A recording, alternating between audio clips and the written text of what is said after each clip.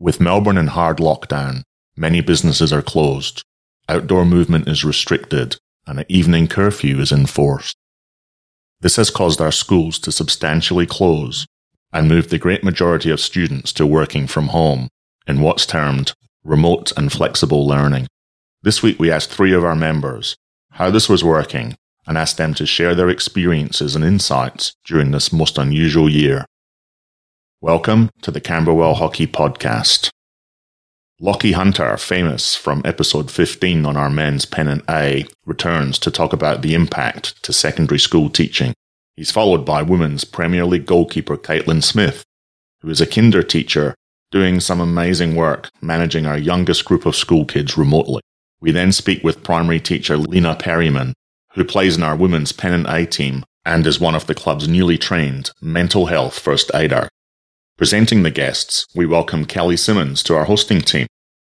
Kelly has been a member of the club for almost 20 years when daughter Britt started playing. She's coordinated the Minky or Hook into Hockey program, served on the junior committees, dabbled a little in playing masters, and has also recently trained to be one of our 25-strong mental health first aid team. Kelly is an educational professional herself, previously teaching at all levels and now working on research and evaluation of curriculum and department initiatives. Here's Kelly. Thank you. I'm very fortunate to be invited to host a podcast with an educational focus, and very fortunate to be with 3 teacher colleagues across 3 areas of the education system who are going to share their experiences, perspectives and tips around remote and flexible learning.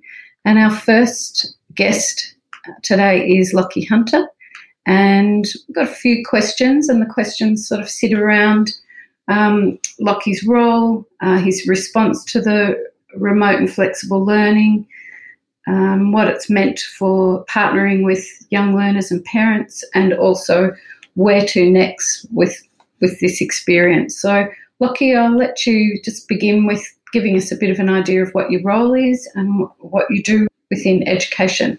Thanks, Kelly. I am a teacher. I've been teaching for 6 years now. I teach at Heathmont College, which is out near Ringwood. It is my first school. I really love teaching out at Heathmont College. I predominantly teach science, including Year 12 biology.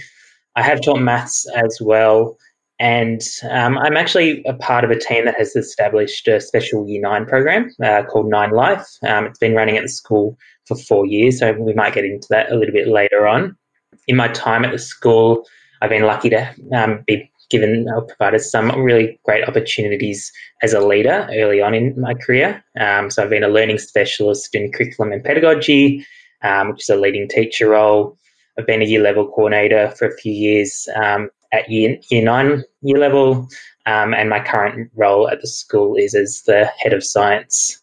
I love getting involved in the extracurricular components of the school, one of the reasons why I became a teacher. So the hockey, obviously, and other sports, going on overseas trips, Indonesia, going to Central Australia, school camps, and organising students to attend. The Alpine School for Student Leadership has also been a highlight for me whilst working at Heathmont. Wow, that's amazing. In 6 years, they've obviously identified some wonderful leadership qualities and your passion there, Lockie. So a lot of those things would have come to a halt since March, April, when we had to respond as teachers and schools to the remote and flexible learning. So how did you or your school approach the remote and flexible learning? And I'm guessing that the camps and the hockey has all come to a halt. Yes, unfortunately, which is one of the big downsides, and I guess it's been felt across all society. We have had to adapt in a wide range of ways. In terms of our approach, we have been a school-wide approach, and it is kind of the way that I like to teach and lead some of my teams, that collaborative approach. So we do have a school-wide approach to this remote and flexible learning, as we have decided that all students should have access to the same curriculum within the individual subjects as their peers. And as a teaching team, we like to share the load and work collaboratively to develop our teaching plans. So the way we've done it at our school is that lesson plans are posted each day on our online platform, Compass, and these are the same across all the Year 7 science classes or all the Year 8 science classes. So within this lesson plan, we like to put a learning intention for the lesson so students are clear what they are going to be achieving in that lesson. Some success criteria. So these are I can statements. So by the end of this 40 minutes of work, they should be able to do this. So, for example, I can describe the process of photosynthesis would be one for my Year 12 biology class, just so to make it really clear to the students what they're going to be achieving, which I think is really important. And then in that lesson, each task was clearly highlighted. And then a reflection stage as well, where students were asked to message the teacher with a reflection question they have based on the lesson to help us plan for future lessons. In terms of the online aspect of it, in our first lockdown, we had probably a WebEx lesson, so an online lesson every second or third lesson with the class, so not every lesson. This was different for the VC classes because they kind of needed greater support through all the content.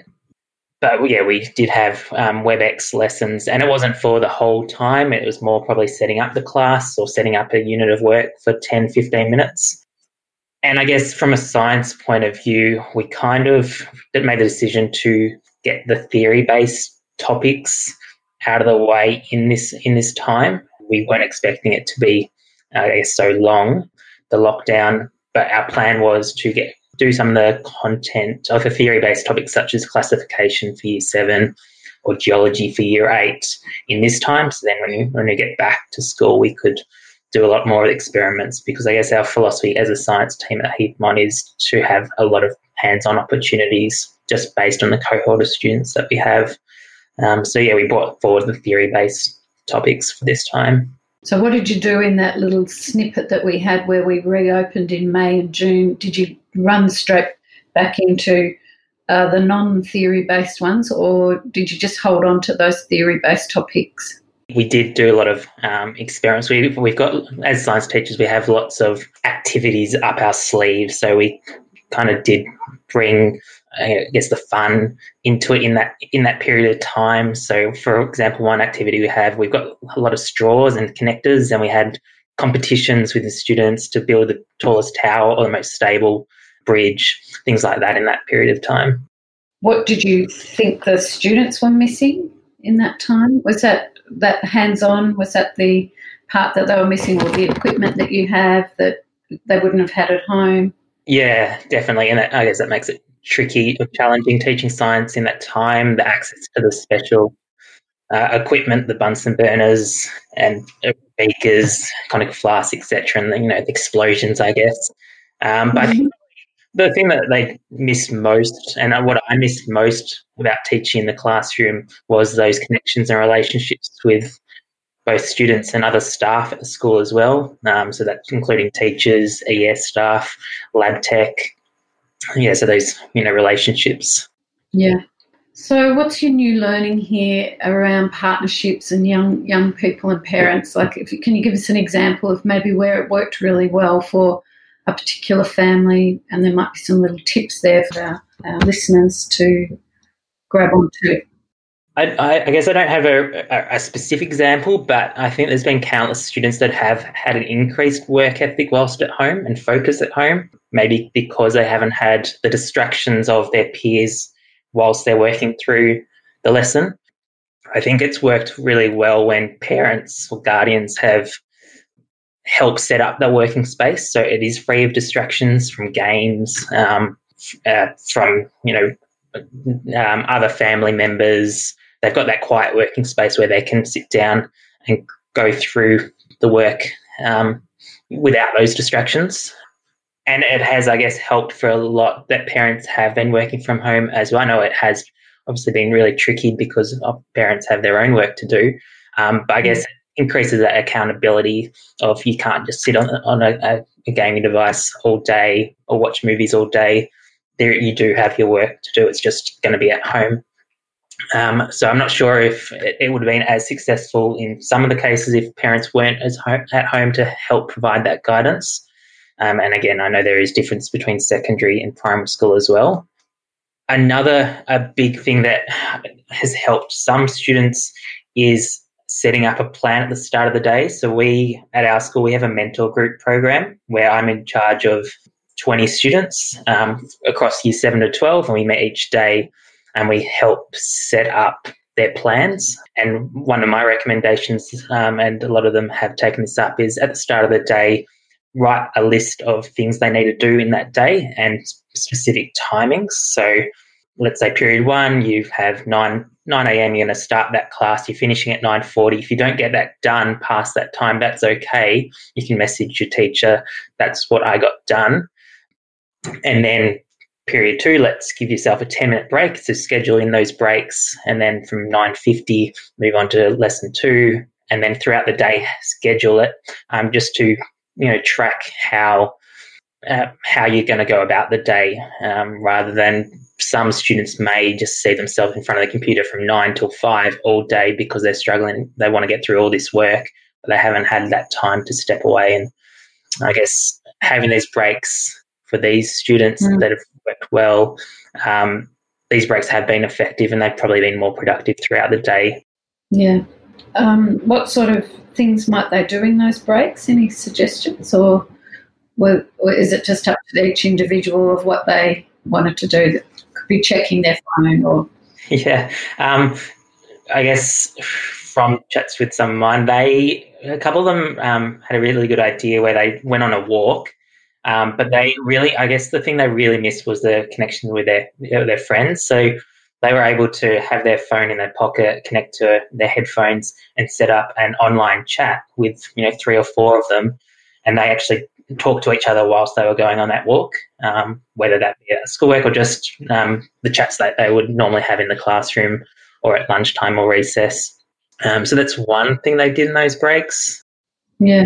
So I suppose it would be synchronising that with your friends too. Like if you are designing your plan, setting up your plan for the day, well, at 9:40 I'm having a 10-minute break. That's after 40 minutes of learning. Yeah, as a school we did put up a recommendation of timings as a whole. So breaks could be at this time, so they didn't have to, but a lot found that was good for us to provide a solid structure for them to work through.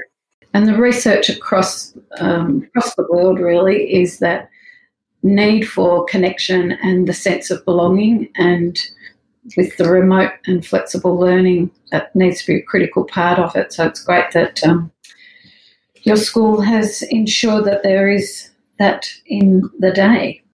So vision, and this is sort of, now we know this, where might we go? So Lockie, can you give us a little bit of an idea of if this is some new patterns have sort of emerged and we've become more aware of what really matters in education? What do you see as learning looking like in schools in the near future? I've jotted down a few thoughts, and this exercise of being on this podcast has allowed me to reflect, because I guess, like many people, we've been caught up with this whole transition, and the workload is high at the moment, trying to get all the content out for students in advance. But I think one of the big things is the scope for more independent learning tasks in that inquiry style, because as teachers, we struggle like giving away control within our classes. We've got things we want to get through or tick off. But I think we have given some more project-style tasks in this time, and it has been really successful, and parents and students have said that these style of tasks have worked for them, and they have been learning as a result. So that's one thing I think I personally will try and implement more when back in the classroom, because studies have shown that students learn best when they're looking at things that interest them and they have a say in what they're studying and learning about. So that's one thing. I think another one is that the use of technology has been really successful. So we have fast-tracked as a school the use of Office 365 and Microsoft Teams. I'm sure many listeners would have students or children that use this platform, especially at high school. So we've set up class pages where, so I have a Year 7 science page where they can ask questions of me as the teacher or other students about the work, or pose questions for themselves. So I think using online software like that could be used in the future, so it doesn't require them being in the actual classroom to seek that support. Found that students that do the best at school are those that actually do ask questions when they don't know what's happening. And I think this has provided a platform for them to not have to, physically be there or verbalise it. They can post online for the teacher or other students to answer the questions. So I guess my hope is that these pages continue for my classes in the future to provide that platform. And I guess just the use of IT as a whole, they've learned how to use WebEx and record themselves for a project. So using these technologies would be great. It's interesting because some of my colleagues who are in the IT area who we work closely with, they sort of said that, wow, finally, we promised we didn't set this pandemic, but, life for them that they've been sort of encouraging over the last 10 years, all of a sudden in 2 months it's all just come to fruition. So they're very excited. Yeah. And they are assuring us that they didn't set it up for that. Yeah. So maybe just to finish off, Lockie, just what are some key takeaways for parents or for teachers or the young people, and some things that they can focus on? Sure. So I think one of the big things is what this has shown is that when parents become more involved in their children's education, we do gain lots of benefits. So knowing what the students are learning at school allows the students, to grow and learn to greater effect, I guess. Multiple exposures to content is something that we talk a lot about at school as educators. So providing the information in a variety of ways and on multiple occasions. So the fact that we do it in the classroom, so before this pandemic, we would talk about it in the classroom and then reflect on it in the next lesson, and maybe it ends there. But the fact that parents, or those parents that are showing some interest in what they're learning at home, and then I talk about it again in the lesson, just allows that to be taken up to great extent by the students. And even just the communication, I think, has increased between the parents and students and teachers throughout this process. I've had more emails than I've ever had from parents asking, what does this mean, or how can we help in this situation, etc. So I hope that this style of thing continues and parents continue to ask questions at the dinner table about what they're learning, because in the long run. Yeah, and I'm sure parents are really noticing the differences to their education in terms of, like what you're saying, project-based learning, being constructing their own learning rather than being told this is what you do. So it would be opening their eyes to some new ways of learning for their young people. Amazing. Again, to hear stories of teachers being adaptable and unflappable, both through the remote and flexible learning and on site. So sometimes you had to have some students on site and you were also working with students who were remote, and then it sort of came down to mainly remote now. Well, it was funny that there was that period of time where we only had VC students, and they did say to us, we love not having the junior or the year 7s to 10s here. We're happier, it's a lot quieter, and the teachers are happier as well at the moment because of the 7s to 10s not being there, which is interesting. Yeah, it is.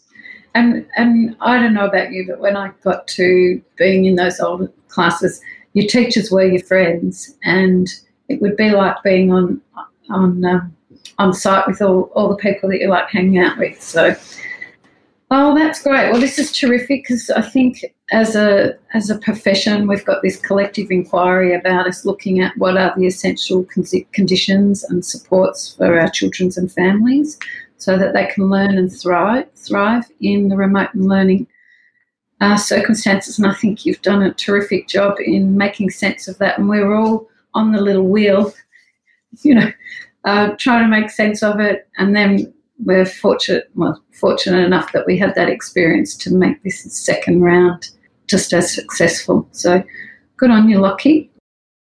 Caitlin Smith is here with us, another one of our wonderful colleagues in the teaching profession. Just get a little bit of a context around what your role is in education?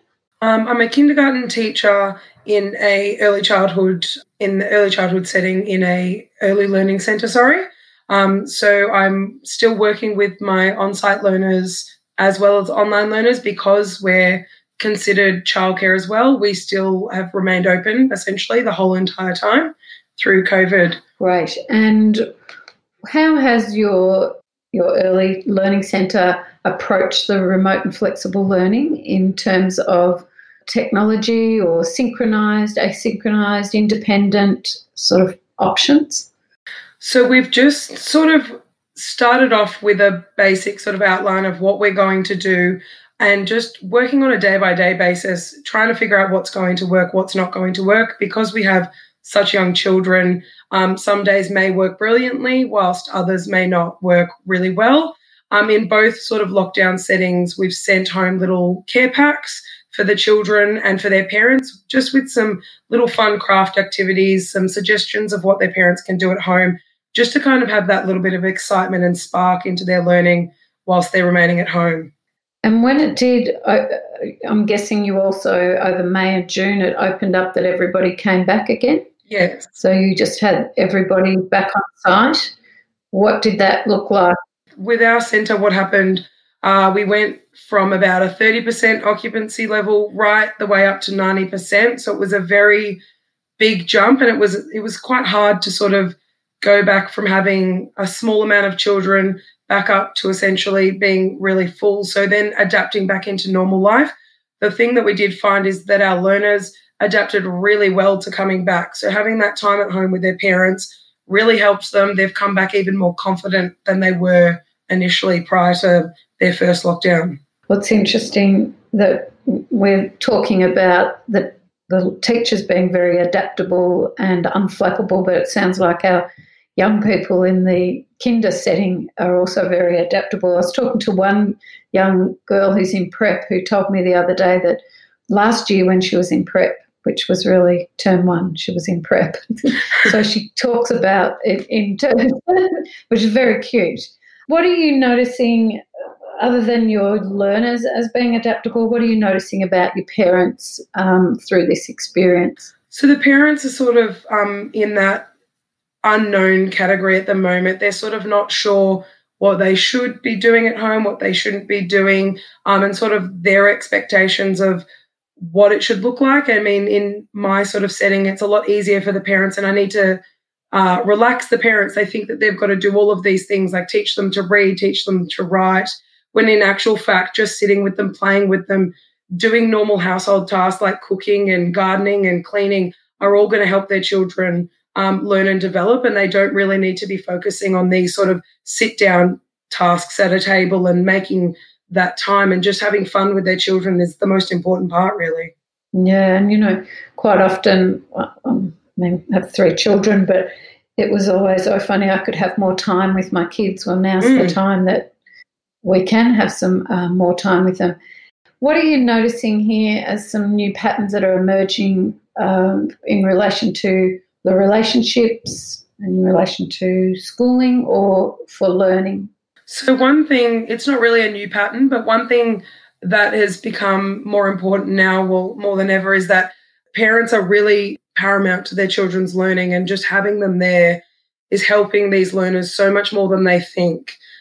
So like we've always thought about that in the past, about how parents are really important in their children's learning and they're their first teachers.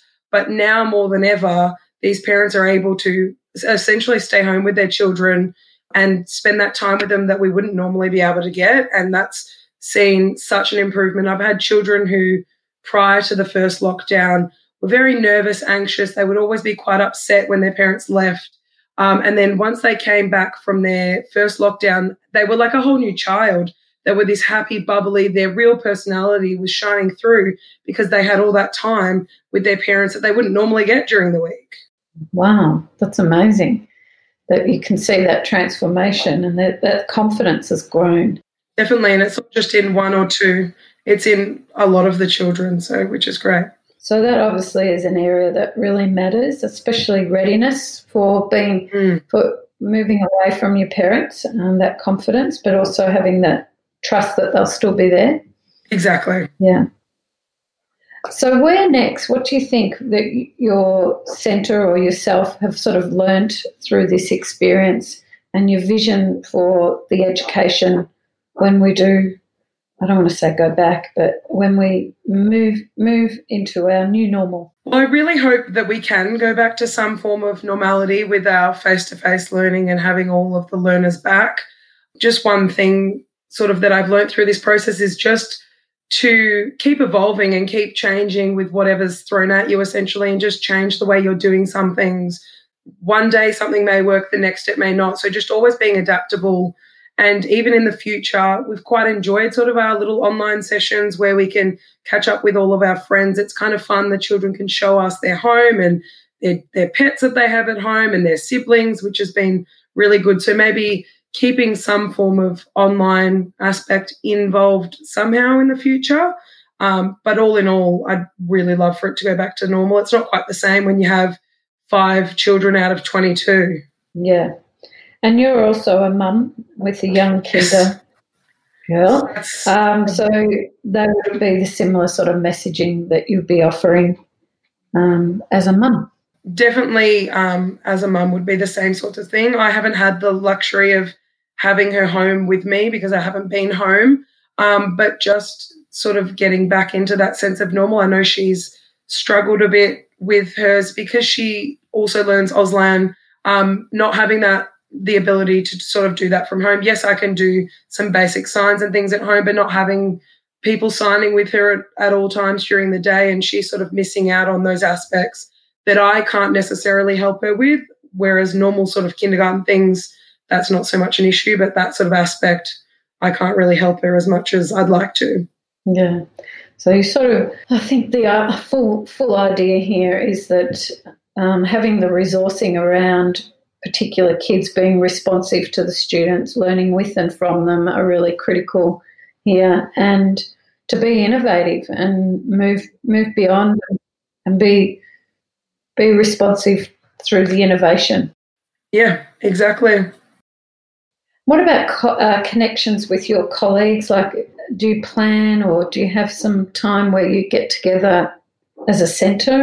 Yeah, definitely. So we do a lot of sort of teamwork between sort of our rooms and whatnot, and different teachers and then educators as well. So we just kind of have like little informal chats where we talk about what we're going to do, what ideas we have, and we sort of brainstorm what we think, whether we think it's going to work, whether we think it's not going to work, and sort of brainstorm on what can we do next time to make it a little bit better.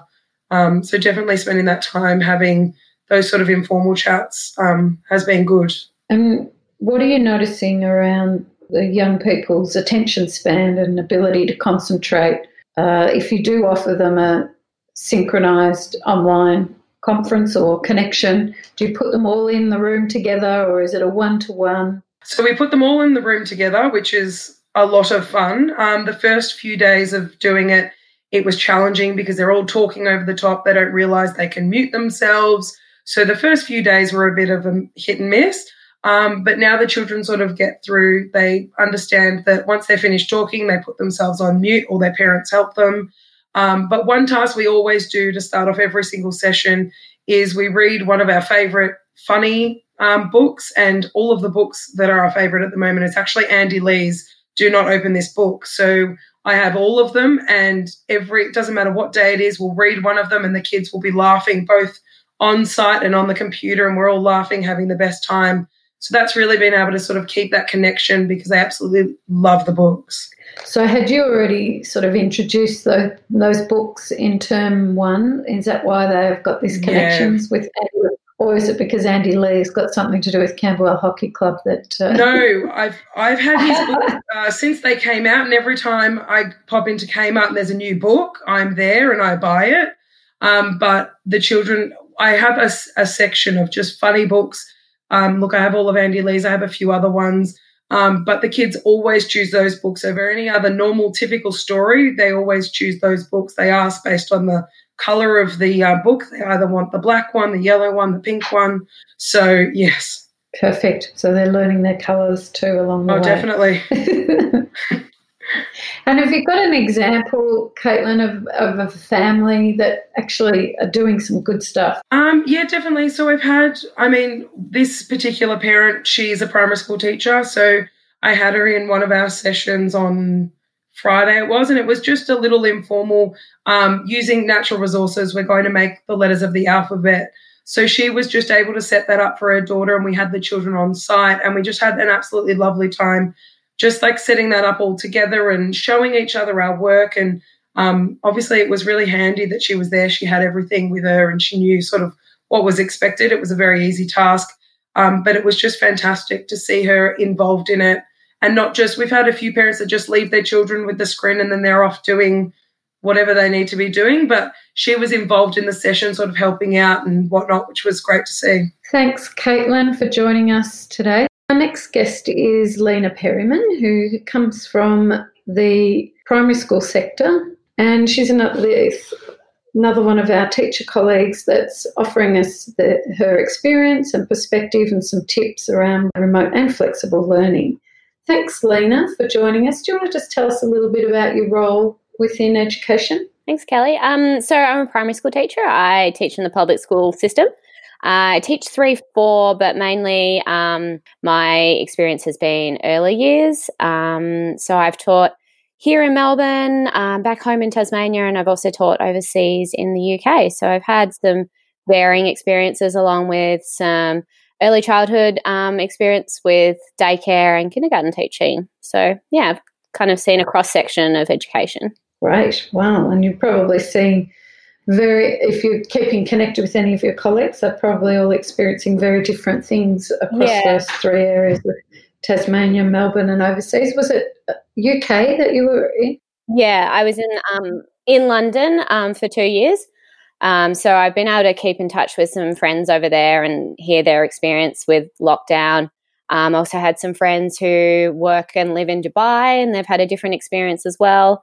And then, my friends back home in Tasmania, again, varying experiences. It's been very interesting to hear the support they've had from their schools, support they've had from families, and support they've given. It's been, there's been a lot of similarities and then, of course, so many differences, which has been, very interesting. So tell us about what's happened for you. So I suppose just like everybody else, back in March, I think we were approaching this at the end of term 1, thrown straight in the deep end.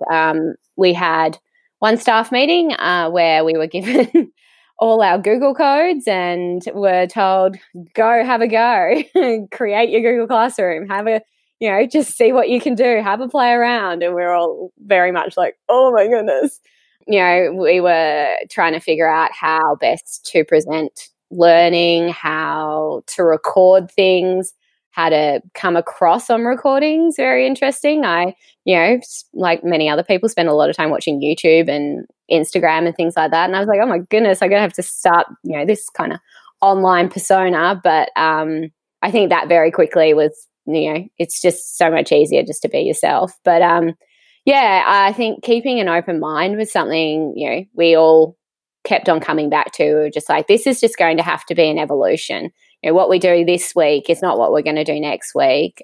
Like with that was kind of, I suppose, trying to get the parents on board that things this week are not going to be the same as next week in that first initial few weeks. I think as well, the volume of emails was something that I wasn't necessarily ready for. So that was also something that I had to develop skills in. Knowing how to triage an inbox hasn't been something as a teacher I was normally, day to day. I was, you get a couple emails in the morning, maybe send an email once or twice a week to a parent, but mostly phone calls and playground chats is how we normally communicated. So that was definitely a new set of skills I had to develop. I suppose the main thing that myself and my team really focused on was trying to create realistic and manageable workload for ourselves, for the kids, and just trying to reiterate that all the time with the parents. and the children that, what we got done today, you can't compare to what you might get done tomorrow. Or if you didn't get much done earlier in the week, you could try and catch up. But if you didn't, that was okay. So those kind of things were really important to our approach. And I think a big take home has been something that I've had to remind myself every day and remind the children every day. And even in emails now, the other week I sent an email to a parent, and it's that pre-COVID expectations versus the COVID expectations. And so I think that's been a really important thing to keep coming back to when we approach online learning is what we could get done in pre-COVID is very different to what we can get done now. And that expectation needs to really be on par with what we're experiencing every day. So can you give an example of that? That sounds interesting. So I suppose in terms of academic achievement and progress, even down to little things like, we didn't get this. I've got 2 other children in the home, and we've got to get all this work done. We've got this schedule you've given me, and we've got to get through it all. And I keep trying to remind parents that the schedule's there if you want it, but if you want to make your own schedule, you've got the flexibility to do that. If you didn't get every task done today, well, that's okay, because guess what? We're at home in lockdown in a global pandemic, and yes, we would have got so much more done in a day in a classroom, but we're in a completely different environment, and we're all dealing with the stresses in different ways. And the kids, some children have, really adapted well to, being at home.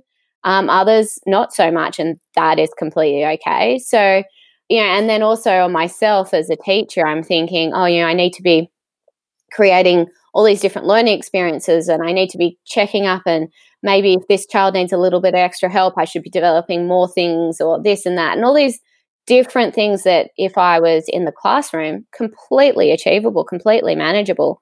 But again, I've got my own stress and my own mental health and my own dealings with COVID to factor in as well.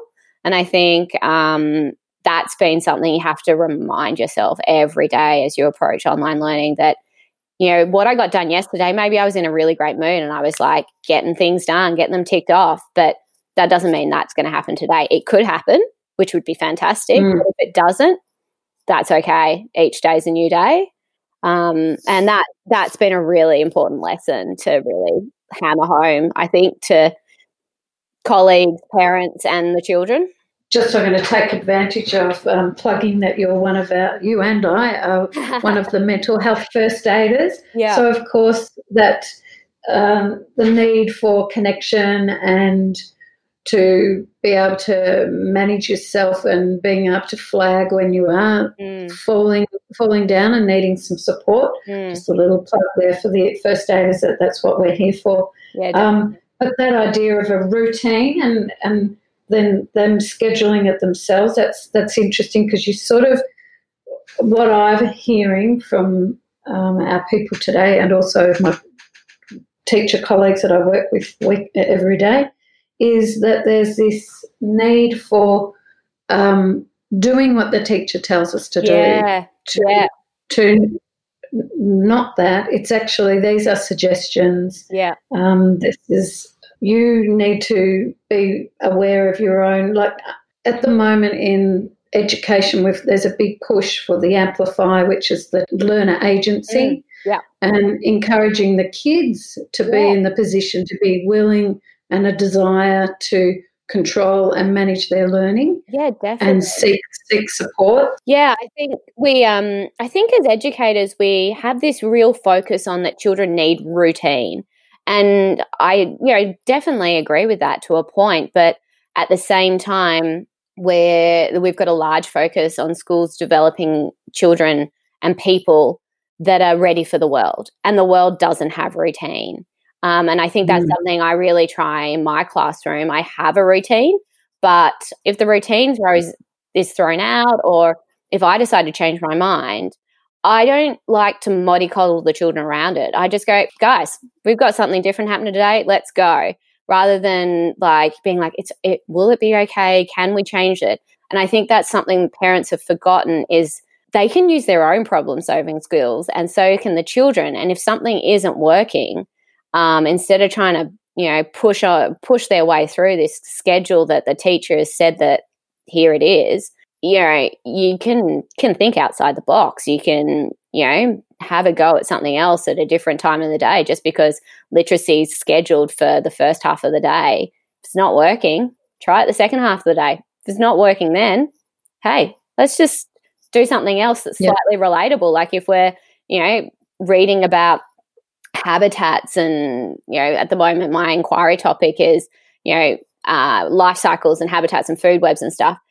If that reading hasn't been completed, jump on ABC iView and find something about the Australian outback. Or, I think we're all forgetting that we're kind of the master of our own destiny, and we can change things up a bit. And, if you shoot your teacher a quick email and say, hey, we couldn't get this done today, but we did this instead, you're going to get a response saying, hey, that's awesome. Thank you so much for letting me know. That's a great idea. I might share that as well with other people because, if they're having troubles getting that done too, then you can have a go at doing this instead. So I think it's really important that, we all start thinking that our schedules aren't, set in stone. Yeah, there's some flexibility and that the kids have got some voicing around this. Yeah, it's not about... Yeah, exactly. To be just like we're trying to be innovators and developers, not compliance. Yeah. We're encouraging our young people to be doing the same. Yeah. Oh, this sounds great, Lena. You've obviously got some wonderful things that are happening for your learners, but it sounds like you've got a real passion here for being in the classroom with the kids. Is there something here that you're really missing about that? Yeah, I mean, the classroom and the environment, the physical environment of the classroom is something that I'm really missing. So for starters, I like to pull from my early childhood experience and use the environment as that third educator, as we sometimes say, that you can create physical environments that inspire and create conversation and investigation and in curiosity.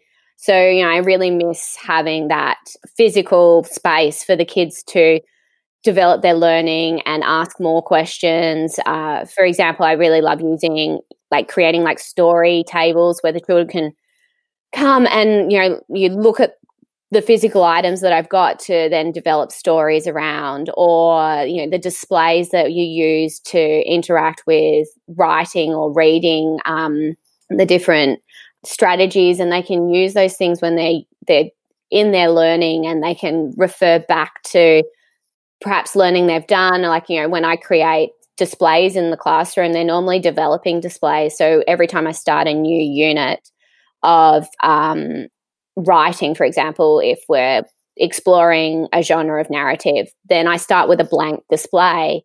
And while we learn together, I love to put the children's work up there that shows each part of how to write a narrative. And by the end of the unit, you've got this rich learning board that, shows them exactly how to write a narrative and gives them inspiration to then, when they sit down and write, they can look up at that and go, oh, so-and-so put that up there and they had a really good idea for like a plot, or so-and-so put that up there. They had a great idea for an environment for a narrative, or how is my narrative structured? Oh, look, we did this work where we all drew beautiful story mountains, and now Miss Lena is displayed them up here, and I know how a narrative works and how, I have to have a beginning, middle, and end. And so that physical environment that you create where celebrating children's work and you're building together that knowledge is something I really miss, along with obviously the children themselves. Like this year I have a really incredible group of humans in my class. Like they're just so diverse, they're so thoughtful, insightful, and I'm missing those relationships and those connections that you get to build with a classroom of children.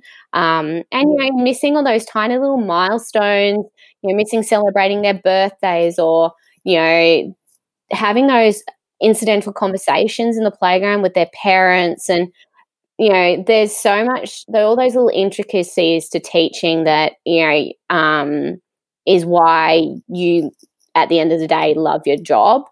You know, when you're sitting there after school at 5 o'clock marking test papers or inputting data or, like, you know, trying to, you know, grade things and put progression points for reports, you're just like, I hate now this job.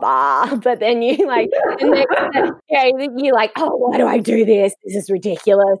And then the next day you'll come into school and one of the kids will tell you some silly story from the night before, or they'll, you know, they'll do something, they'll come up to you and they're like, oh, I remembered how we did this or that, and they, you know, put their learning together, and you're like, this is the job, where you're not getting that here with the online learning.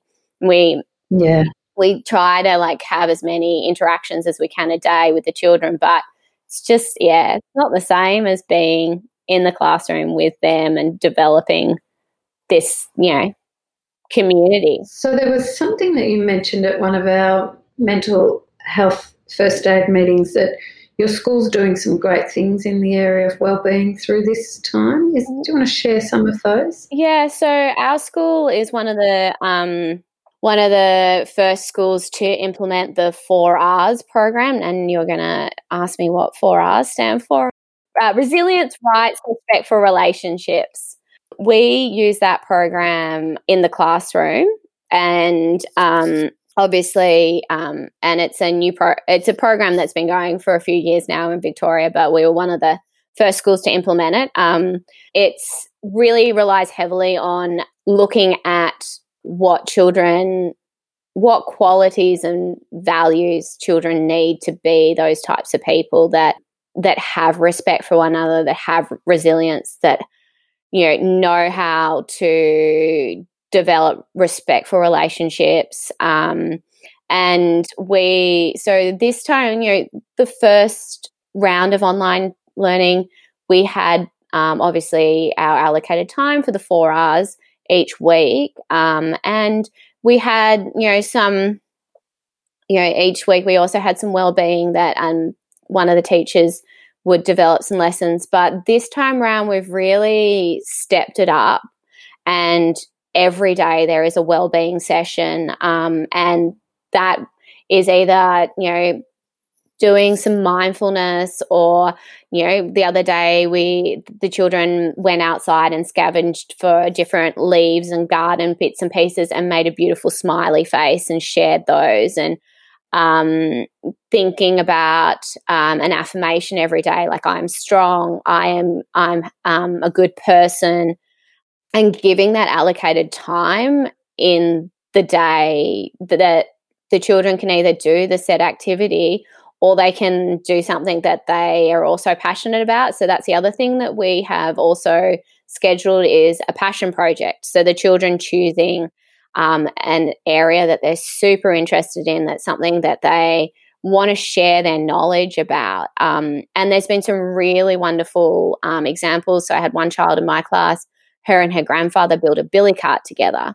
And, you know, and then she shared this lovely story that recently her grandmother had passed away, and her grandfather was very lonely, and that building the billy cart together was bringing him that joy and that happiness that he was missing. And she said, you know, spending time with me has been really great, because it's been really helping him, you know, with his grief. And, you know, sharing those lovely stories of things that they're passionate about, but then also how they're bringing their family into it has also been really wonderful. So the children are getting to be able to express and have that downtime, and then also share with the rest of the class, which is really important.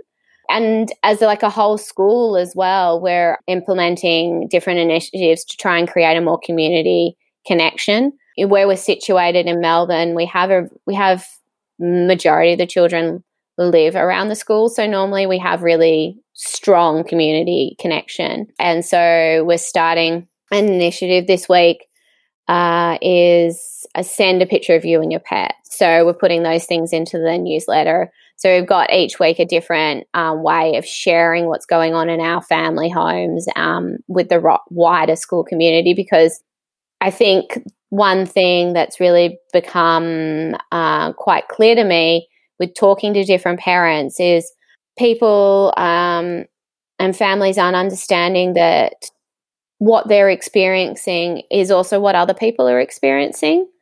And sometimes I think we're getting stuck in that headspace that my child's not engaging, my child isn't focused, I'm not being able to support my child with their learning. But I think a lot of parents are experiencing that, and hearing that they're not the only ones, and hearing that other things are going on in their family, like good things like, you know, the passion projects and the different bits and pieces the children are doing needs to be shared more so that we can bring that community feeling back into schools, because they're the first community children really get to experience, and it's really important to bring those ties back together. Which is interesting. I've just noticed you talked earlier, what you miss is this celebration in the classroom of creating knowledge together and relationships. And so you're trying to bring that through in this wider community of a celebration of the passion projects or some things that are going on for you that affirm you and make you get through the day. Which is great.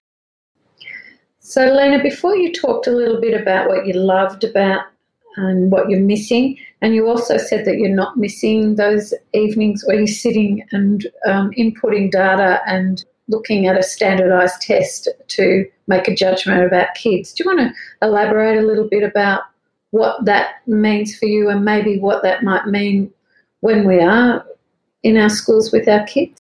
Yeah, so I think we have this curriculum that we all, as educators, we constantly saying is very crowded, and we're expected to develop children and people that are ready for this world that's, as I said, it's changing. And, you know, the children that I have in my class right now, by the time they finish university, there's going to be a job that wasn't invented right now. So I think thinking about how we send our children to school and whether they're ready in terms of socially and emotionally ready, because then delivering those academics and teachers being able to assess progress and learning on more than a NAPLAN result.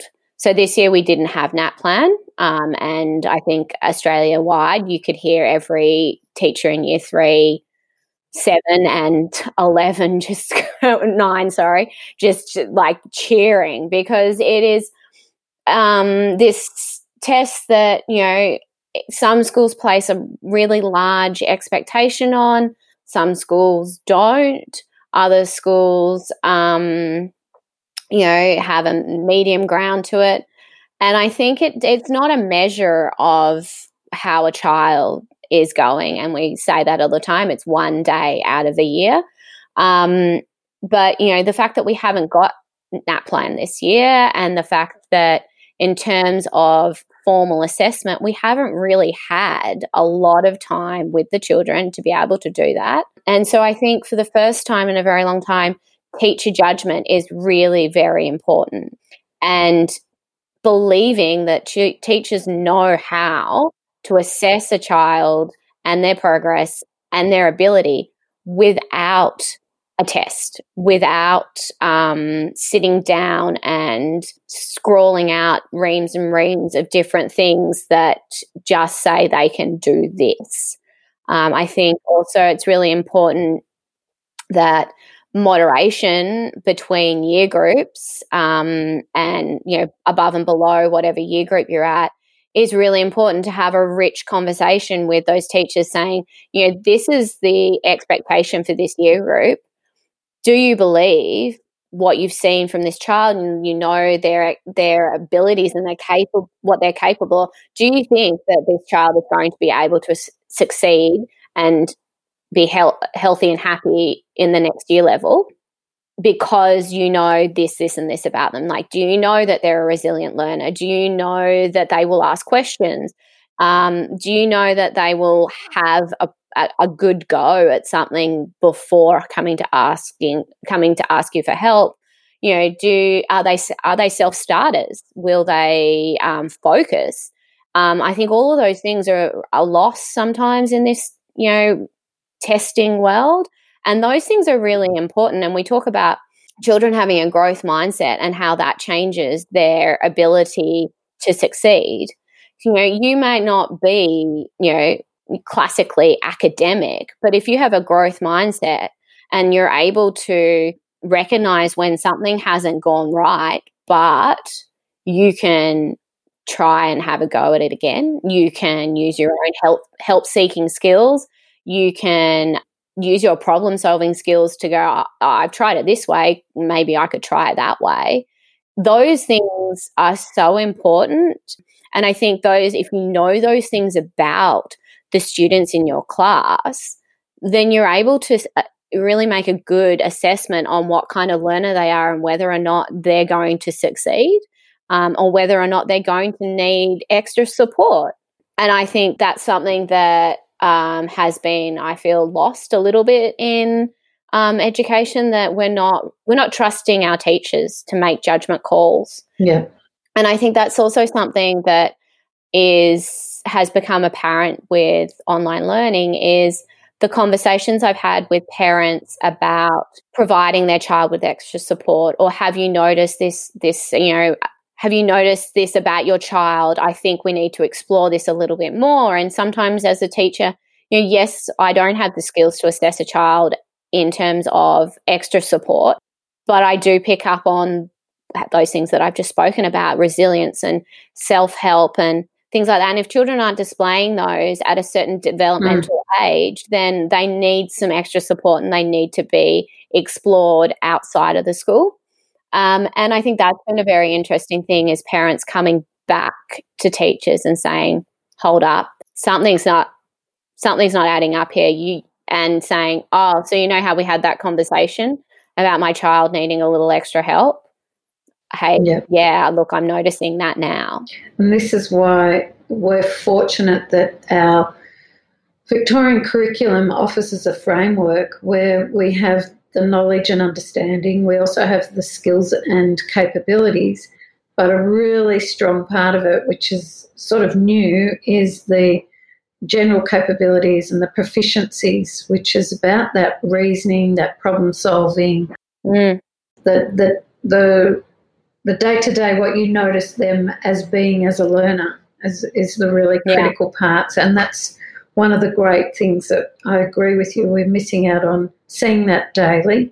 But families can also be partners in noticing those things. Yeah, and I think definitely online learning has exemplified families noticing those needs. And I've had, you know, a couple of families that have now come back to me and said, oh, yeah, we're going to start exploring things with, you know, we're going to seek advice outside the school community. So I think that's definitely a positive thing. Sometimes I think there's this feeling that once you start exploring those different ways that children need support, it perhaps provides a label and a disadvantage, but I think it only provides an opportunity for children to gain extra support, you know, gives them the ability to have the language to seek help for themselves as well, which is so important. If the child doesn't know why they're struggling, they're not given the tools and the power to say, hey, I'm not coping. You know, if a child knows that perhaps they're struggling with their audio processing, they can come to someone, you know, if they know that, they can say, you know what, actually I need my teacher to know that I can't sit in that part of the classroom, or I need my teacher to know that I can't sit next to that person, or I'm going to need to be, can my teacher write that down for me? So I've got a list of instructions. And children, once they know those things, they're so great at communicating them. They're so wonderful at being their own advocates. They want you to know how to help them. They want to be helped. Which comes back, what you were talking about right at the earlier stage of organising their time, and not, you know, there's a schedule, there's a suggestion of a schedule, but let's modify it and bring it to what you're noticing about yourself as a learner and what helps you. Yeah. And I think that noticing what is important for you as a learner, that's the other thing that I really noticed with online learning is the way that families have adapted their learning and have changed things so that it really suits what their children need. And thinking how can we make this activity more suitable to what my child needs. You've been listening to the Camberwell Hockey Podcast. We'd like to send a big thank you to our hosting team, our guests, and you, the listener, for your support. If you enjoy the show, please give us a review on iTunes or wherever you get your podcasts. This show is recorded and produced by Camberwell Hockey Club in Melbourne, Australia. If you have any feedback, comments or questions, please find us on Twitter at Camberwell_HC or see more information on our website, camberwell.hockey. See you next week.